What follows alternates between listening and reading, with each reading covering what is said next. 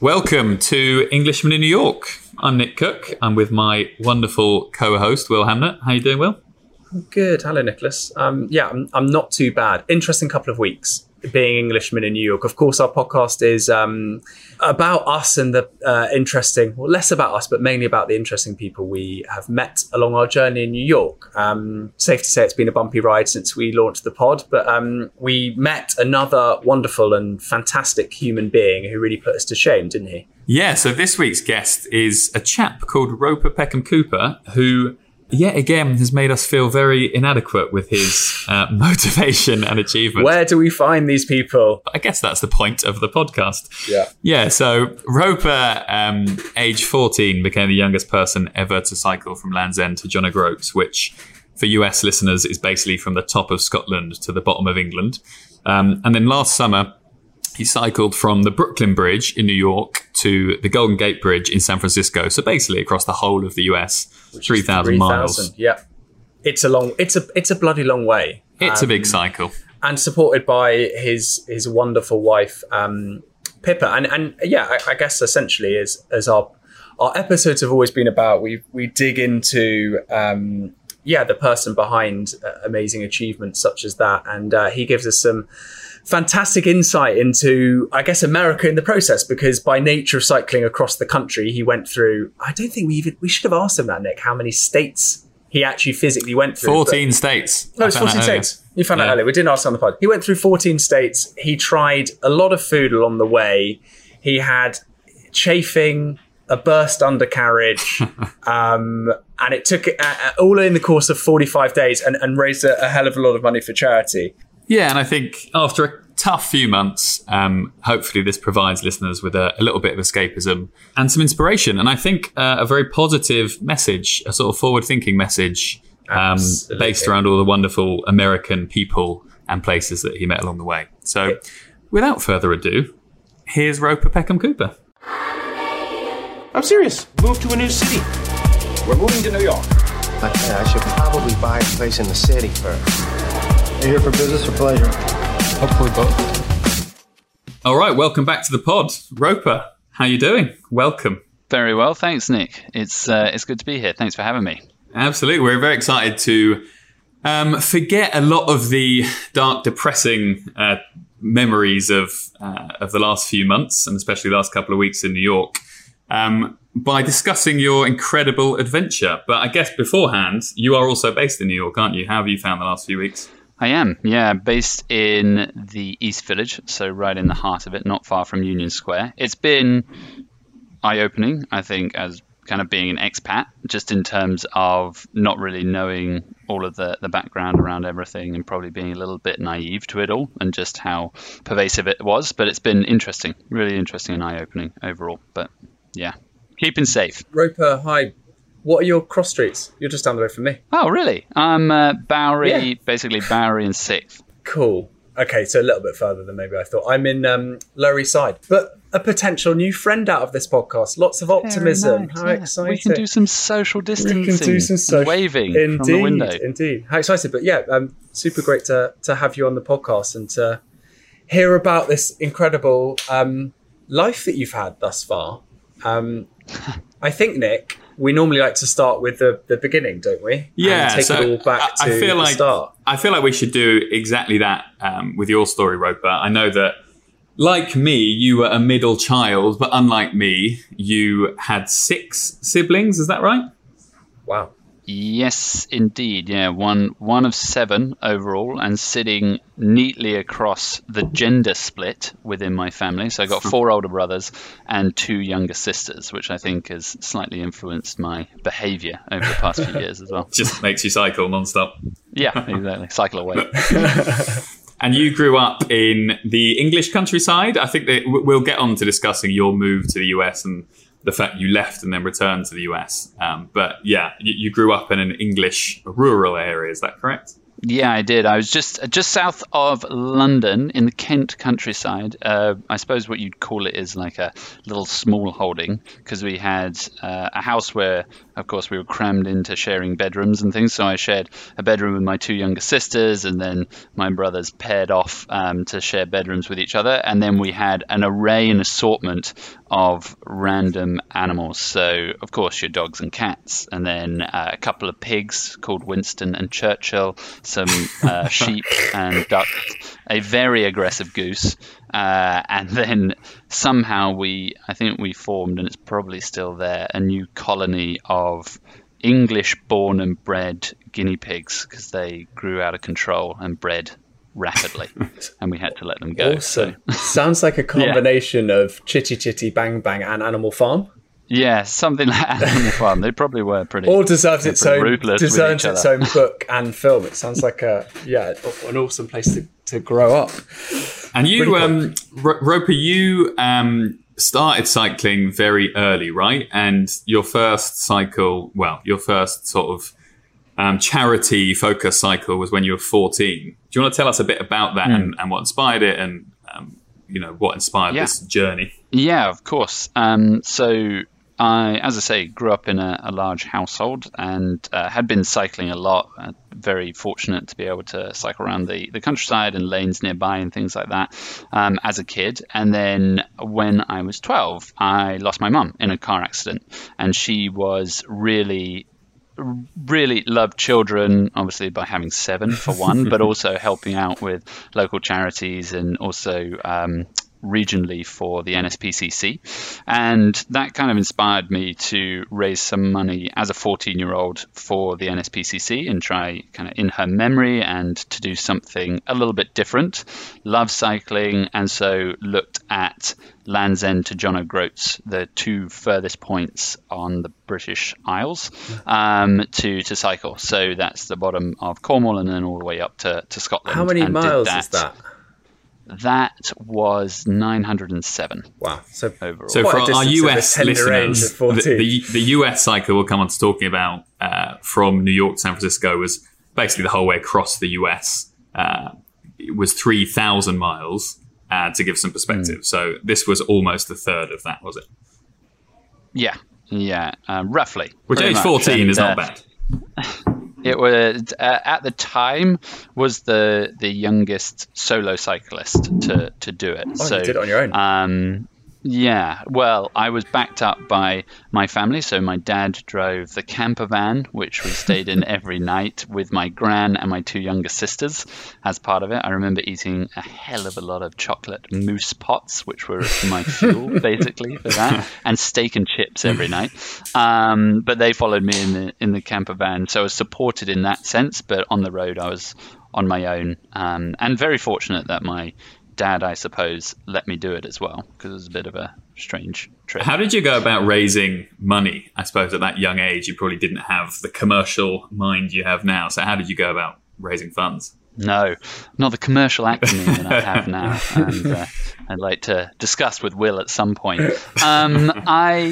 I suppose it was kind of trying to get out there as much as possible, as a gangly, awkward 14-year-old can do. So I did a lot around school, as you can imagine, and then asked people to take that back to their homes and into their sibling schools and things like that. So really just trying to get out there as organically as possible rather than driving anything larger. And this is before the advent of social. I'm judging by, for listeners at home that can't see, and this is pot calling. Here we go. Here we go. How old do you reckon he is? No, I'm judging by. We're on a video call, so I'm judging by hairlines, which is one of the easiest ways to go off it, because I can't see crow's feet, and I'm assuming this is at 14. It's probably before the advent of social media. So I can see the crow's feet now, but leaning in. I'm assuming like it was difficult to raise money back then. Like just giving wasn't as much of a platform. Virgin's equivalent wasn't a huge thing, and a lot of it, if I remember, people when I was growing up doing similar but not quite as impressive things. I mean, you're the youngest person at the time to have done the solo ride at that distance in the UK from Land's End to John O'Groats. It was a lot of bucket shaking, I'd imagine, and a lot significantly hard to get your message out there. Yeah, good point, I suppose. I think maybe that was the advent of Bebo, but not really the same platform. Massive flashback. Raise. Top 5 friends. I tried to look for it the other day, but couldn't. But it was... I remember printing off a lot of forms where people would state how much they'd sponsor and then and make a pledge and then chasing them up afterwards, sort of thing, and a little plastic wallet folder to pool all of the cash together. Wow. So it was a bit of a thing. I raised around just over £1,000, which at the time I was jubilant about. Yeah, it's a huge amount of money. It was. Yeah, it was great, and as a little 14-year-old with some spindly legs, it felt like a big win and success. And did you love it? I mean, how much was prior to doing it, were you a huge keen cyclist, or was it just like, okay, what's the biggest challenge that I can potentially set myself physically? In the UK, we're kind of limited in terms of distance, huge peaks, expanses of water. You kind of like either swim the Channel to France, climb one of our inverted commas mountains, or you do Land's End to John O'Groats. So I'm trying to think of, like, I guess, what was the rationale behind the bike trip that spawned this passion? Yeah, and it's a really good question. I haven't thought about it too much. I think it was just enjoying cycling, but wanting to push myself as much as possible, and that being one of the ones that during research I found out about and wanted to partake in it, I suppose, and really enjoyed also a bit on the geeky side. I really love maps. Who doesn't like maps? And just planning out the route myself. Again, not really having all the big, the big binder ones of the A to Z in Britain, going across the whole country and marking up my route in pencil. And taking in all of the A roads and where I'd go. I remember sitting on the sofa at home and just marking all of those up. So in preparation for the ride. So I suppose it was a cartography love. A love of cartography. Yeah, exactly. That's the word, right? Isn't it? I think. Well, there was no Google Maps and things like that. So I was really, with the hard. Do you still use hard copies, even though you don't need them? I wish I could say I do, but I don't. Be a romantic. I've gone digital. Yeah. So the next phase, I guess, once you're a bit older, you did a big trip cycling to Barcelona from London. What age were you when you did that, and how long was that distance? Really good question. I was, I think, 21, 22. So I was pretty much fresh out of uni and starting my fledgling career as a consultant at Accenture, and had a friend who was pretty keen on it as well. And at that point, didn't raise any money for charity, but just wanted to put on the cleats again, clip into the pedals, and do a bit of a tour. So strap some panniers on the back, and it was just us two cruising through the French countryside, which was awesome. That was, I think, 1,200 miles, and then with it being, we were by that point strapping men, and my hairline was just starting to go. That was your peak. Yeah, exactly. Oh, glory days. Managed to do it in 12 days, that one. Wow. So, and is that a quick time? I'm trying to quantify it. My cycling really consists of me just like pootling up to Central Park to get some sun. So I don't think I've ever been more than 10 miles. So I couldn't quantify the mileage per day as what, about 100 miles we're doing. That seems like a lot to me. Yeah, it's probably roughly around the sweet spot, I suppose, across a day, where I found is kind of the 80 to 90 mark, 70 to 90, roughly, depending on terrain and things like that. So that seems quite a nice amount. Definitely not a real fast pace, but pretty steady, and keeping rolling and keeping that bum on the seat. And cycling, it sounds like cycling was always going to be a hobby, was it? With the odd big trip and maybe some fundraising, rather than a professional jaunt? Yeah, I've definitely always been on that kind of the amateur enjoyable tourer, if you will. Yeah. After the one as a kid, really enjoyed it. So went on a few longer weekends away to Scotland and Belgium and a little bit in France, and then did this again, slightly bigger one to Barcelona, just out of enjoyment. I wouldn't say I'm a cycling aficionado or at all going pro, but enjoy it, and it seems as though that's one of the things that my body can do. So cool. Within reason. So weren't trying to be the next Bradley Wiggins, Mark Cavendish, etc. No, Roper's not a doper. He does things clean. Yeah, pure clean. Unless you count chocolate mousse as a bit of a illegitimate kick. I'm no cyclist. I'm also no nutritionist. I shouldn't be one to point the finger on any of these things. Although I am getting into running, as we have discussed off pod. But the science behind chocolate mousse and steak and chips, is there one, or is it like, I'm 14? That sounds like it's high calorie intake. I should probably do it. And what were you eating when you were going through France? Was it steak and chips, and then the mousses came with you across the border, or steak baguette? Yeah, I can safely say one of the big drivers of the France trip was creme brulee. I was just trying to see which region was the best for the creme brulee. It turns out I can't remember any of the notes that I took down, but that was a big driver of it. And yeah, steak frites, another solid source of fuel, but again, not heavy on the nutrition side. Got much better at that later on, I suppose, but just needed the fuel and to shovel it in overall. And then you won. You won an award, or you were nominated for an award called the Diana Award, and then you became an ambassador for them. I actually don't know anything about that award, but it sounds like a great achievement. What is that? Yeah, it was. So it's a Diana Award, Diana Princess of Wales Memorial Award, and set up in memory of her focus and championship around young people being the change in the world that you want to see. And so as a 14-year-old, I was nominated off the back of the cycle and raising money, and also doing some anti-bullying endeavors at school and things like that. And really very happily awarded it, and thrilled to get it. And it allowed me and afforded me so many kind of opportunities in terms of training for me as a late teen, in peer mentoring, speaking at Downing Street and things like that. So it's really around championing young people to strive for social change. And that's one of the things that I carried on doing with them quite closely over the years, and have been ambassador and partner with them. Gosh, you're a good egg, aren't you?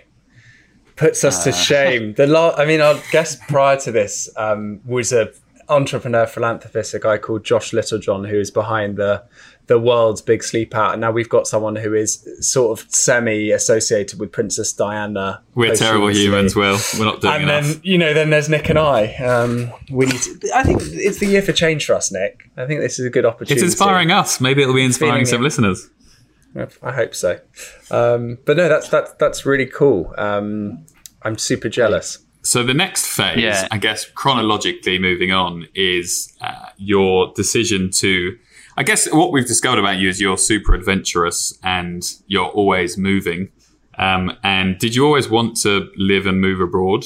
Or was New York always the plan? Yeah, definitely. I don't know really where it came from, but always wanted to live and work abroad. And by this point, speaking kind of chronologically, I'd met my wife to be, per se, and she was of a similar mindset, so wanting to adventure or go away a little bit more.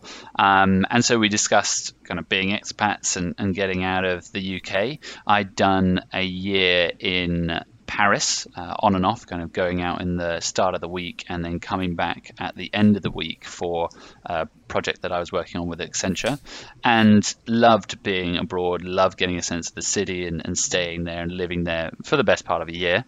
And also my brother is an expat in Singapore, so it's a little bit there already, and kind of got an itch for it.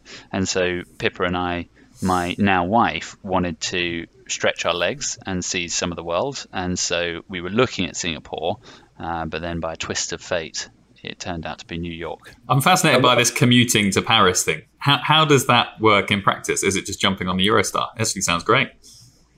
Yeah, I got really good at sleeping on the Eurostar. So it'd be an early morning train up to St Pancras, jumping on the Eurostar, getting bedded into the seats, and then getting to Paris for a sleep, and then getting to Paris around 10 or 11, their time, and then working for the rest of the week, and then coming back on a Friday or sometimes a Thursday. Sometimes could stay there for the weekend as well. Can you get season tickets? Is it on the channel, as they call it? I actually don't know. Or do you just never did. I had to buy them as part Accenture of... they're not worried about the deal.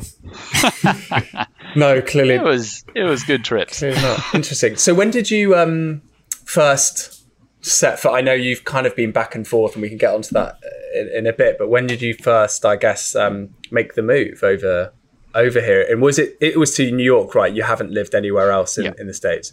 When was that? No.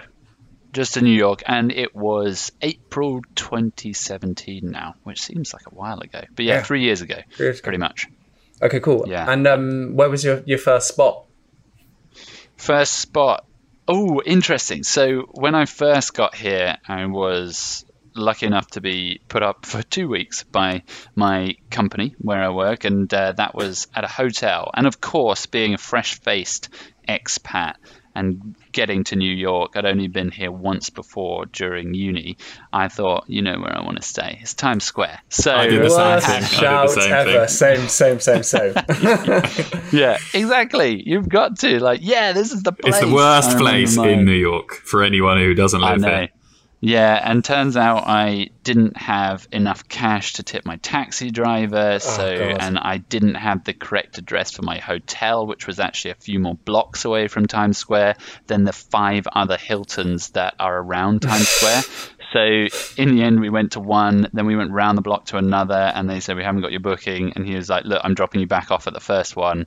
Then I tipped him about $10, and he push back on that tip. So one of the first initial culture shocks. This is the fascinating thing about New York, and I think it is like for those of us that come from the UK, I'd imagine I've spoken to lots of Europeans who have done the same thing, and I don't know whether it's a lack of research on our part, and I can only really speak for the people that I've met, which has been quite a few expats since I've been here over a year, but we hear this story time and time again. We all get it wrong. Like, all of us go into it thinking that it's going to be extremely similar to London, New York, and an extremely similar country to England.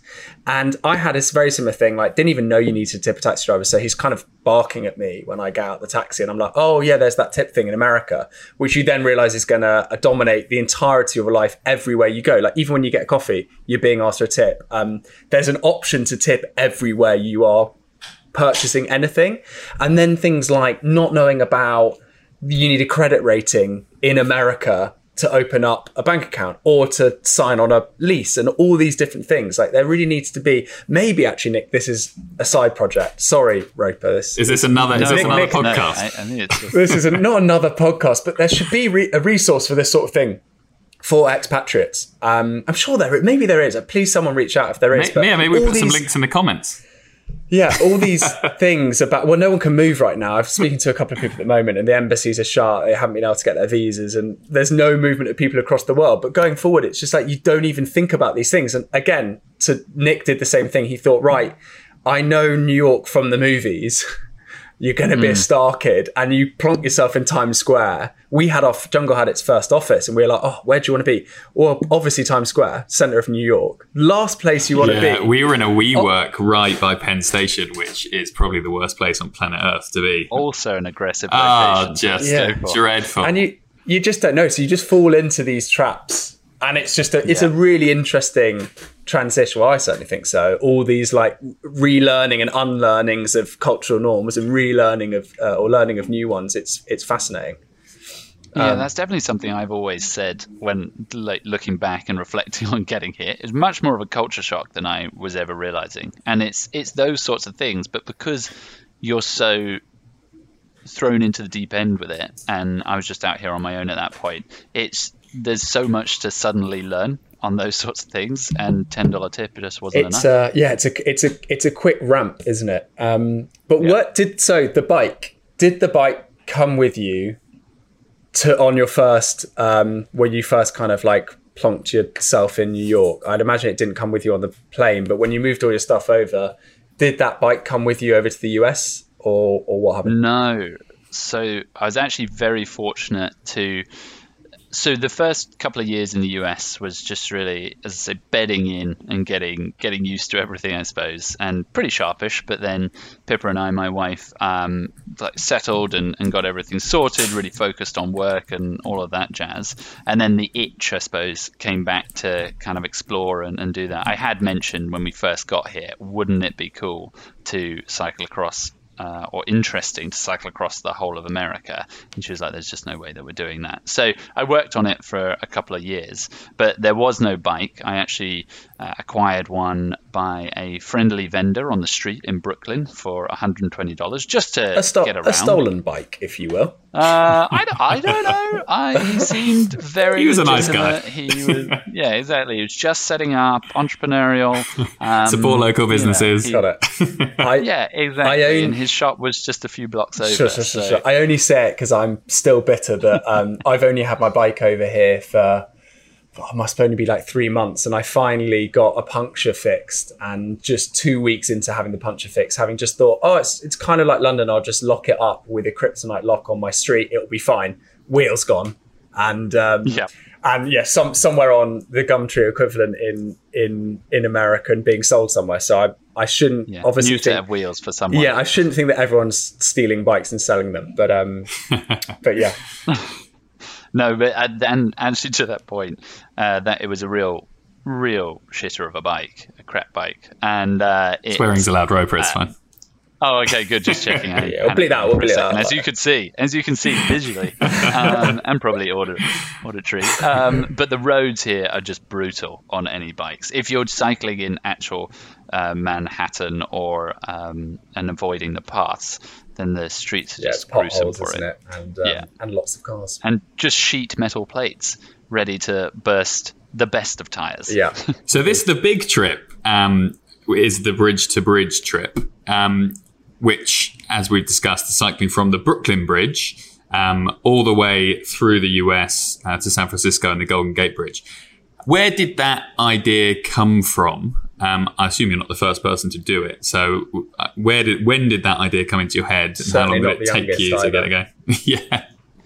It's true, yeah. As you can tell by the hairline, definitely not the youngest. So I think it was just an idea in terms of, again, one of the things from the first cycle ride when I was a kid, that was the length of the UK, and then did the length of France.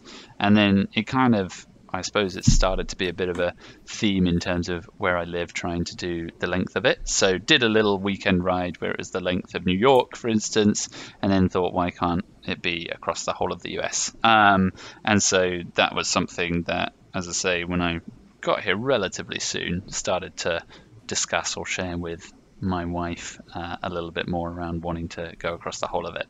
And did Pippa join you on the... She did. She was a champion support. So it was a curious time because we were about to head back to the UK because her and you guys will know all of the shenanigans around visas and things like that. She was out here on a J1, so that had ended, but she was then able to just round that off with this ride based on how we timed it and things like that. And we were very, very kindly sponsored by Mini with a vehicle. So she drove the support vehicle, which was a Mini as part of the trip. Basically. And she ended up cycling parts of it, right? Yeah, she did. She did about 300 miles or so across the whole of the Who's in the US at car different points. when that happens? So when we were able to stay directly on the route, she would either join in the morning when we set off and then cycle back to pick up the car. Like, this is what I'm saying. She was an absolute hero on this. And get her on the pod. Because she wanted to join. Yeah, you shouldn't be here, Roper. It should be her. Yeah. Like, give me 1 second, I'll go get it. And then if it was at the end of the day, she would drive, drop it off at where we were staying, whether that was a house or a motel, and then come back, join me at some point when she knew meeting on the route, and then we'd go back together. I'm fascinated by the brand partners you got on board. Mini is a great one, free car. How did you go about getting those partners on board, and who were the other partners? So it was kind of utilizing some of my skill set, I suppose, in my day job around sales and relationship management, and just reaching out to some of the people that I thought would be able to make the decisions around helping and sponsoring. So, of course, looking at bike manufacturers, part manufacturers, clothing, all of those sorts of things. So actually, it was a bit of a cascade effect. So I had a great call and conversation with Rafa, and one of the managers who looks after the East Coast out here, and he's based in New York. And he said, yeah, let's chat. This sounds amazing. Just kind of created a little info pack, if you will, on what the aim was, why I was raising money for charity, all of that, and what the request was. And so we chatted it through. He said, yeah, count us up. We'd love to count us in. We'd love to do it. And so off the back of that, he then introed me to Mini, who provided the car because they have a bit of a partnership. He provided all of the kit, and then also introed to a bike builder who created a bike made from Kentucky steel, and it was professionally fitted by a guy that he knew in Brooklyn. So it was a kind of whole chain of events, and then through him as well, there was a bike parts manufacturer, FSA, who provided the electrical gear and bike components. That's really cool. And I don't think you mentioned who the charity was that you were raising. And so for the charity was then linking back to the Diner Award. So wanting to raise money for them in that kind of full loop piece. Because I am now, as we've touched upon a number of times, no longer considered a young person. So I help them in the sense of an ambassador and a alumni. I was going to say, I bet you're an alumni. Sure. Exactly. An ODA, an Old Diana Award. Exactly. Yeah. Exactly. And how do you go about plotting the route? Is there like a online resource which is like, if you're going to do bridge to bridge, this is exactly the point at which you need to start and exactly the point you need to end? Like, is this a well-trodden path? I know about the Land's End John O'Groats, but what are the logistics around sorting it, and how do you go about, getting your map out or getting your phone out to plot the route? How did it work this time out? So actually, there are, it's called bike maps, or bike mapping. They do a particular one which is a transcontinental or trans-America ride, and that is a well-trodden path, and they provide you maps and things like that. But that goes somewhere around, I think, Charleston, and then across to LA, for instance. But doing bridge to bridge was wanting to acknowledge New York and then getting to the other side, so focused it on the bridges, and just as rudimentary as Google Maps. Actually, planned it roughly, looking at how many miles it would be, and then roughly what the number of days would be, so that I could ask work for time off according to that sort of days. And excuse my ignorance, which bridge? It's going to be one of Manhattan, Brooklyn, or Williamsburg, is it, on the East Coast of New York? And then you're going to Golden Gate on the West Coast? Yeah, Brooklyn Bridge to the Golden Gate Bridge was what it was in the end. It's just such an undertaking. I just don't know if I'd fancy it. Just off the cuff, Nick. I think you should run it. Run it instead. Yeah, exactly. Is it fair to say the Golden Gate Bridge is the most famous bridge in the world? No. I think it might be. Yeah. I mean, Bristol Suspension Bridge right up there. I was about to say the suspension Clifton. bridge. Yeah, that's true. That's a beauty. The wobbly Millennium Bridge. Yeah, not so wobbly anymore. They fixed it. They fixed it. Or Tower Bridge, of course. That's probably right up there. But yeah, it's definitely it's definitely up there. And I think the Brooklyn Bridge, I'm just trying to work out in my head how it goes. It goes BMW from south to north, doesn't it? Brooklyn Bridge is probably the most infamous one. The lowest one, photography. Is the lowest one, and it's the most infamous one in terms of like as a reference point. You wouldn't want to start on Williamsburg. It's not a particularly nice bridge. You're starting on a really horrible main road. So good choice of bridges. Thank you very much. Not Roosevelt either. Yeah. No, not at all. Not at all. Tell us about warm showers, Roper. I had a quick chat with you earlier, and you told me about this insane site platform, which is basically kind of Airbnb for the cycling community. Who knew it was such a wonderfully inclusive community where people offer their sofas and beds to each other? Yeah. It was one that got recommended again through kind of picking up these contacts and partnerships, and they mentioned warm showers, and of course the name is relatively dubious. It's intriguing, and wanted to just find out a little bit like that. But you're right. Well, I just wanted to call it out because many people were like, "What are we talking about here?" And it's one of these ones where people who have done touring, or even family members who have had their family members do touring and been put up by people, or just letting people use their garden for camping. But lots of people, if they've got a spare bedroom, will just allow you and welcome you into their home to say, yeah, we'll put you a roof over your head and give you a warm shower. And many of them, if not all of them pretty much, will provide you with some food and dinner when you get there. So it's just this awesome community of people that are so welcoming and open to having you stay. There was one couple where they had built their own home. It was on top in the middle of the Appalachians, a really beautiful countryside in Pennsylvania, and they gave us like a 3-course meal. It was a beautiful house. We had essentially our kind of own wing, if you will, and a warm shower after a really cold day in the Appalachians, and a really grueling climb was glorious. It's just lovely people. Good to hear they actually gave you a warm shower as well, given the name of exactly. It's almost a stipulation. Did you stay in any real shitholes? Sorry, Will. Any real horrible shitholes where you turn up and thought, oh, God, it's free, but I'd really rather not be here? So there's a couple spring to mind. One was a really lovely chap, but it was a very rudimentary place. It was a really small bungalow. It was kind of a bit dilapidated. He was lovely.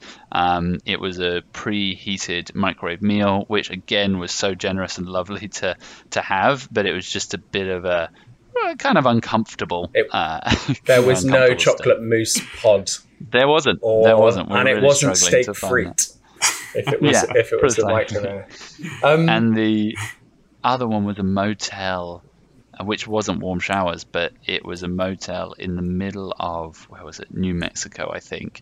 And it was the hunting themed room. So everything was camouflage, and it had antlers on the wall, and it had fake vegetation stapled to the wall. So it's there's some really odd ones out there. Fascinating. Yeah. It must have been an amazing, no shit, Will, obviously, but it must have been an amazing ride and an amazing way to see the country, which is obviously so incredibly diverse and so different state by state. Do you have some, the Appalachians, for people that don't know geography good, or mainly probably UK listeners, Appalachians run north-south on the east coast of the States from pretty high up in Vermont, am I right? This shows that I probably don't know geography. I've got no idea where the Appalachians are. I think from Vermont down to South Carolina.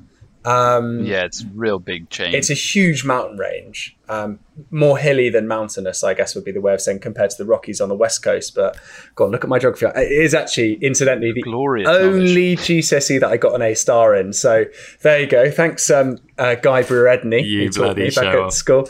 My only one. Next question. But which was, so you're starting in New York, you're starting in the Northeast. Did you take a completely lateral route across? And which states did you go through that were favourites, super interesting? It must have been so. Was it so different state by state, week by week, or was it very much the same? Am I making the wrong kind of conclusion? No. It's definitely the case. It was awesome and incredible. I think the Appalachians were brutal at the very start, just because I had trained, but not necessarily enough to take it on after the first kind of week or so as I was bedding into it. And they were pretty tough to climb. Pennsylvania is really beautiful in terms of the countryside, the landscape, and how it opens up. And then another one that I think would be surprising if the Americans hear me say this is Missouri, because they many of the locals kind of have a joke that it's called misery because nobody really gets out of there. It's pretty boring and nothing happens. But actually, I loved it because it just reminded me of home and cycling in the countrysides in the home counties or Kent or anything, Right. and just cruising through the greenery, which was beautiful. Missouri is Kansas City, isn't it? Borders Kansas on the west side. Yeah. So very famous from the Super Bowl win of last Again, year. fantastic knowledge. Yeah, you could even believe that I live in America and I've been here for a year, couldn't you? Yeah, It's exactly. It's remarkable. glorious. Thanks. Maybe I should be a cartographer or one of those sorts of things, Nick. No, Yeah, see, everybody loves maps. I go back to it. Nick doesn't look impressed, but there we go. Sorry, I'm probably talking too much. I'm just depressed at my own knowledge. I've been here 2 years and I don't know where any of these places are. You have other strengths, Nicholas. It's not important. This is. I'd is go not out that and see them, but I'm not allowed right now. How was the Appalachians you mentioned was particularly grueling? There must be a considerable amount of pressure when you're trying to raise money for charity. I'd imagine at the age of 14, I know you were doing it in memory of your mum, so there was a bit like, shit, I need to do this in my mum's memory. I'm also trying to raise money and I'm going to have to go to people's doors and ask for this money that they've signed up to sponsor for. That's going to be awkward if I don't complete this ride. But when you're a bit older and you have a bit more awareness of the significance of the undertaking, and this is a challenge that was 3 times harder than Land's End to John O'Groats, that must have been horrendous when you're up this hillside or mountain cliff face. I want to make it sound more serious, like as serious as it is. Cliff face. When you're going up this like particularly grueling mountain, what goes through your head? Is in your psyche, is there no option but to do it? Like the moments of self-doubt, how does it? I've never done anything this physically exerting, so I couldn't even imagine. I'm mainly like, if I don't complete this 5K run, I guess I can't have that yogurt pop, that chocolate mousse. But what's it like?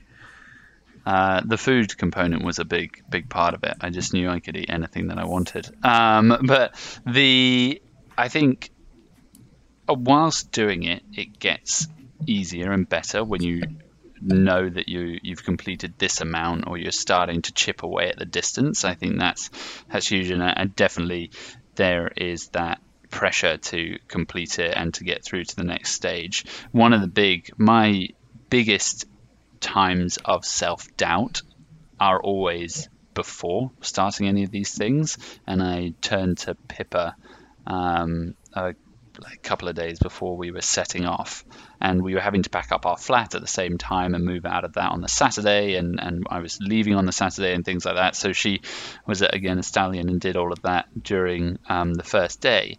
But just saying, I'm really quite worried about actually what this looks like and what it's going to be, and I'm going to need your help as we go through this. And it is that kind of self-doubt and actually having a bit of a support network to lift you up in the times when you are doubting or a bit down as well and knackered. What about the nutrition? I know we're joking about the nutrition side and the sort of well-being side, but how well prepared do you need to be? And what were the kind of lowest moments? Chafage comes to mind, but how bad did it get? Yeah, chafage was a big one. The sore rear was a big one. One of the low moments was when, and I was really worried actually, I was finishing off a day, and I think it was Kansas somewhere. I'd have to look at the map, of course. And something popped on my undercarriage, and I think it was a blister, and it was absolutely blinding pain, and I couldn't sit down again, and I had about 5 miles left to get into the town to finish up the day and actually get to a warm shower, which, oh no, that was one of the worst ones, actually. No. That was like a creepy, eerie house with a porch that ran out the outside, and there was a couple of old, used, muddy, murky bathtubs on the porch, and I knocked and nobody came, and then creaked open the door and somebody came through after about 5 minutes. It was just a really weird one, and there was stuff everywhere because they were redoing it. Anyway, that was a popped undercarriage, and I was really worried about getting on the bike the next day just because I thought it was going to be red raw, and it's I suppose those sorts of times when it is the worst. And leading up to it, I was worried about my knees because I was having some issues during training with them. And again, trying to do everything in my power in terms of supplements to ensure my joints were as supple as possible, painkillers every morning so that it would build into some sort of motion rather than having the pain at the start, and then also had some a steroid injection in my left knee right before 2 weeks before we departed for the trip. Is there anyone who doesn't have an issue with their knees? It feels like everyone has had an ACL injury at some point. We're not evolving as we should be as humans. Always back to your ACL injury, Nick, which is...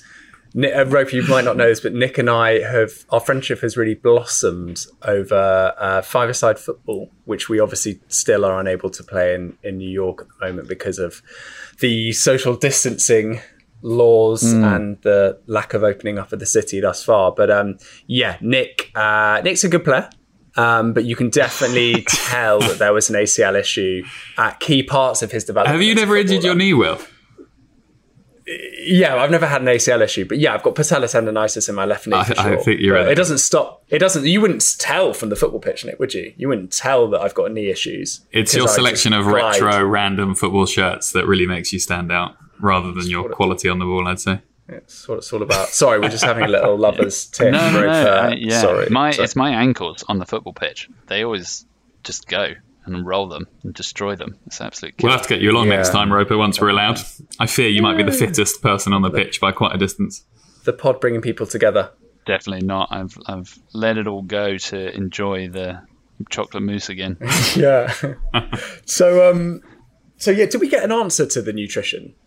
Was there an answer to that question? I don't think we quite did. You just talked about your undercarriage. Bumbling all over the place. In terms of nutrition, I knew that I could eat pretty much everything. I actually kept a diary, quite a strict diary of all of that I consumed. And I didn't, again, overall, it was kind of just get the fuel in to some extent. Because it's an actual science, isn't it? It's like, here's my calorie depletion. This is what I need to top up by. So I'd imagine there's an actual science behind the calorie intake. Exactly. A few of the things that I did to really help on the nutrition side was kind of protein shakes and things like that a couple every day to support the recovery, which was a key element of it, I think, just in terms of building up the strength and recovering because it was such a constant daily strain. Interesting. Disappointingly, it kind of sounds like you didn't get the opportunity then, and this is my obsession with America and American culture, and why I think it's such a fascinating place is the food is so different everywhere. Not only the food, but the fast food is so different everywhere. Like, what is the most loved fast food restaurants in one state will be completely different in a state that borders it. They're very partisan when it comes to fast food. So I'm assuming you didn't get to try in every state. Because my first thing would be like, okay, a bit like what you were saying about the creme brulees in France. My first thing would be to say, what's the best chicken sandwich in America? Is it at Arby's? Is it at Popeyes? You're a Popeyes fan, I know, Will. I'm a huge Popeyes. Popeyes is wonderful. Actually, I've made a better Popeyes sandwich at home, but unfortunately you can't try it because social distancing, so there's that. But I'm assuming you didn't get to try the culinary delights of America, so your exposure to it on a cultural level would have been limited to the interactions you had with people in hot showers, not in the hot showers themselves, but in that concept and from a countryside perspective, or did you get to kind of eat your way across America? A bit of both. So there was a lot of eating whatever was there on the road at the time. So I tried quite a few different Oreo milkshakes, and the consistency of Oreos I think is actually pretty key from what I discovered, that go into them, the number of them. And then in terms of different elements, or I'm a burger man. So I would always lean to different burgers and things. And also when getting to New Mexico, wanted to try a margarita straight away. Unfortunately, was sorely disappointed by the choice of location. But it was, there was quite a few in terms of that sort of thing. Might be skipping forward a bit here, but when you finished, what meal did you eat? Really good question. It's like your last meal in prison. What do you go for? Done 3,000 miles, but doesn't really care about the last meal. Odd. Just wanted a beer. I don't know. That's terrible. Was it a margarita? Did you drink a margarita and have a pizza? Yeah, I had some bubbles. had some fizz to end it. The hotel were very nice and provided those. So I remember that. And then, ate a lot of Oreos across the trip just as a quick instant hit. So I feel like I'm plugging Oreos. But I was going to say no sponsorship that we know of. Those sponsorships, so to speak, from Mondelez. Yeah, exactly. I've been told not to talk about that one. Just softly plug it. And you broke down as well halfway through, right? Yeah, just wept. I think I mean the support car, but also tell us about your emotional state throughout. The emotional state was good. The car, unfortunately, did suffer a little bit of a glitch, but it was more one of those ones where, I suppose I sound a bit like my dad here, but as cars get a bit more complicated, some chip went in it, and so we were driving on the highway just to return to where I finished the day before and from where we stayed, and it just started to slow down, and so we had to quickly pull into the hard shoulder and get a truck to come and get us. So it was a strange one, but luckily we were in Indianapolis and they have a dealership there who were able to replace it in the day. So good stuff. Easy. You wouldn't think it would be the car. Easy solve. Yeah, you wouldn't think it would be the car that let you down. You think it would be the bike. Although I'm sure you got countless punctures, and there must have been a fair few inner tubes and technical issues that needed to be fixed along the way. Well, it's just one of those things. When you get one puncture, I think I got about 1,500 miles, about halfway across on the tires and tubes that I had. Wow. And then huge distance on one set. Yeah, it was fantastic and so great in terms of not having to stop or have to sort them out on the side of the road. But then once you do, and you don't properly check if the glass or whatever it is has been removed, or stray shard of metal, or then you get 4 in one day. They're like that was buses. Incredibly frustrating. Yeah, especially when and one of the things that I learned is I would do it the other way round, the cycle. So if you're ever thinking about it, run or ride from west to east, because the wind predominantly comes across the US from the west to the east. So cycling into a headwind for the majority of it was brutal. So how long did it, I guess we are kind of jumping to the end, but it feels like we are getting towards that logical conclusion. But how many days, I'm trying to do the quick maths in my head on 3, was it a month to get? So it was 6 weeks, 45 days, of which I was fortunate to have about 2.5 weeks off of work, and then I had to do some work part-time. So getting to restaurants and things for calls was interesting, to try and schedule those in with enough time. But it was 6 weeks overall. Work gave me about 2.5 off fully, and then the other time was part-time. And then once we finished, we had 4 or 5. We had 2 days in San Francisco, and then 4 or 5 days to get back to New York to start work again. That next week back at work must have been physically and mentally exhausting. Well, the big issue was 10 hours a day driving and not being able to gradually come back from 80 miles a day.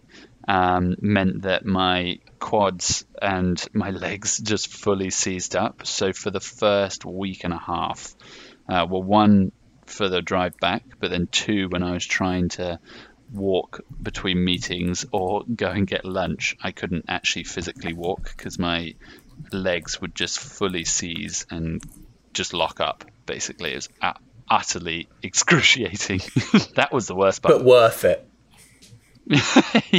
Yeah, it's all rosy tinted memories now. Yeah. But I think it does. I mean, it's obviously an incredible experience, but it was amazingly positive, right? Like, I know I mentioned at the beginning of the podcast that we've had a horrific few months, and if you wanted to do this cycle now, I suppose you couldn't for a variety of reasons. But what was it? An amazingly positive experience? What was everyone you came across by and large very pleasant and welcoming? Yeah, it's actually something, obviously, with everything that's been going on, we've been reflecting on in terms of just how lucky we were to do it last year. And also, Pippa and I got married last year. So overall, had a really fortunate and incredible year. And I think looking back at it, it is rose tinted, can't really remember the pain or anything, and everybody was incredibly welcoming. We had many people who offered to buy our meals, or the restaurant provide our meals, the places we were staying slightly discounted rates and things, and of course being welcomed into people's homes and having meals cooked for us is just unbelievable in terms of how welcoming people were. But you can't but help, and not to get too introspective or heavy, but in terms of, you can't help but wonder if we were different or we were black, then would it be different? Would it have been different last year to actually try and do that ourselves? So yeah, it was great, but it does put things into perspective this year. Yeah, and also I think so many parts of the US, people are very parochial and don't often leave their state, certainly leave the country, but often leave their state as well. Yeah, exactly. We actually were talking to one lady in Kansas City who said, that sounds amazing, when we were just telling her why we were there. And she said, I really must leave Kansas. And it just reflecting on that, you just realize that then she hasn't seen mountains or hasn't seen the sea. And it just kind of blows your mind a little bit in that sense. Yeah, it's incredible. Fascinating trip. Yeah, it was great. I would highly recommend it. And Will, if you're gonna run it, just let me know and I will join where I can on the bike, because it was fantastic. Do you think anyone's done? I'm just trying to think how many marathons that. I don't know if someone must have run it bridge to bridge. I think somebody, or there have been a couple of people who are in the process of or getting close to it. I think somebody is right now. Maybe there's a challenge. Running. Eddie Izzard somewhere is in Middle America, exhausted. Yeah, he was the one doing the back-to-back, what's it called, power marathon running or whatever, isn't it? Something like that. Yeah. He's done some hefty stuff. So Roper, two things. And also there was Sorry, go on. I was just going to say, there was that guy, Ross Edgley, who swam round Great British Swim, swam round the UK. And the chafing was pretty next level. Severe. It was severe. He's actually Nick. been on the GOAT podcast before, Ross Edgley. Not ours. On a previous incarnation. Yeah, not ours, sadly. But there are two things, Roper, that I really, I think would bring this nicely to an end, but I'm also dying to know about. Firstly, how did the fundraising go for the Bridge to Bridge? And secondly, the plan all along was to marry the wonderful Pippa at the end of this in the UK, so we want to hear about that as well. Did she go ahead with it? Yeah, well, there was some testing times on the cycle, there's no doubt. But overall, what was harder, Corona or the cycle for your relationship? I think, probably Corona. But we'll get onto that another time. So really, fortunately, raised just over $21,000 in total for the Dining Award, which was through a combination of partners, corporations, and then very, very generous donations from many people who I know and also don't know. So yeah, really, really thrilled with that and kind of humbled to be able to raise that money. Awesome. For sure. And then to your second question, Nick, we finished the cycle, strangely enough, in the run up to, we finished the cycle in May. Pippa then went back to the UK because of the visa, as I mentioned, and I worked in the US for my team until the start of July, or middle of July actually, and then we got married on the 20th of July last year. So very close to our 1 year anniversary. Yes, indeed, coming up to it. We should send flowers. Nick, we should send flowers. We should. Will, you can just walk them round. You're only. I know. Well, I cycled them round because I did get a new tyre for my bike, Daphne, as she's named. I have got one last question. What's next for someone like you who clearly again, I still don't know your age, but I know you started doing all of this kind He's of... 55.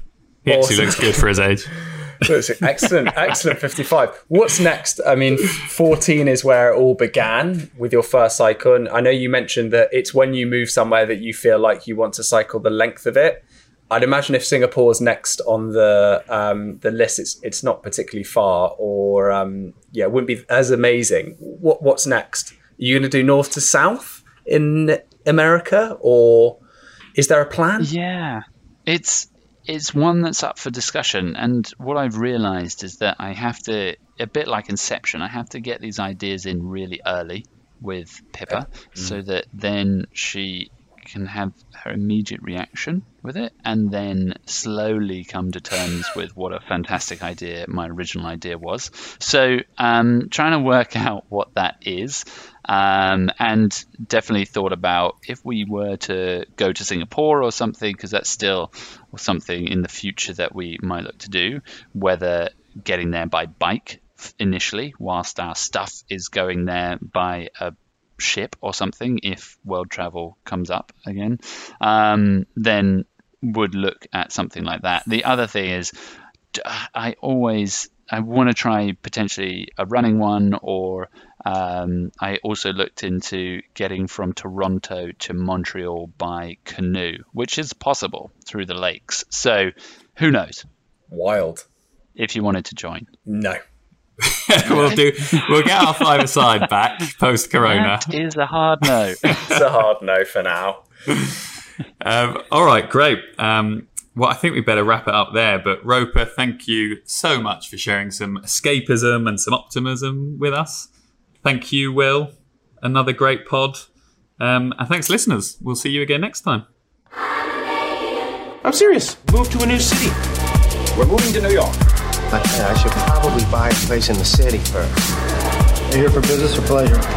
Hopefully both.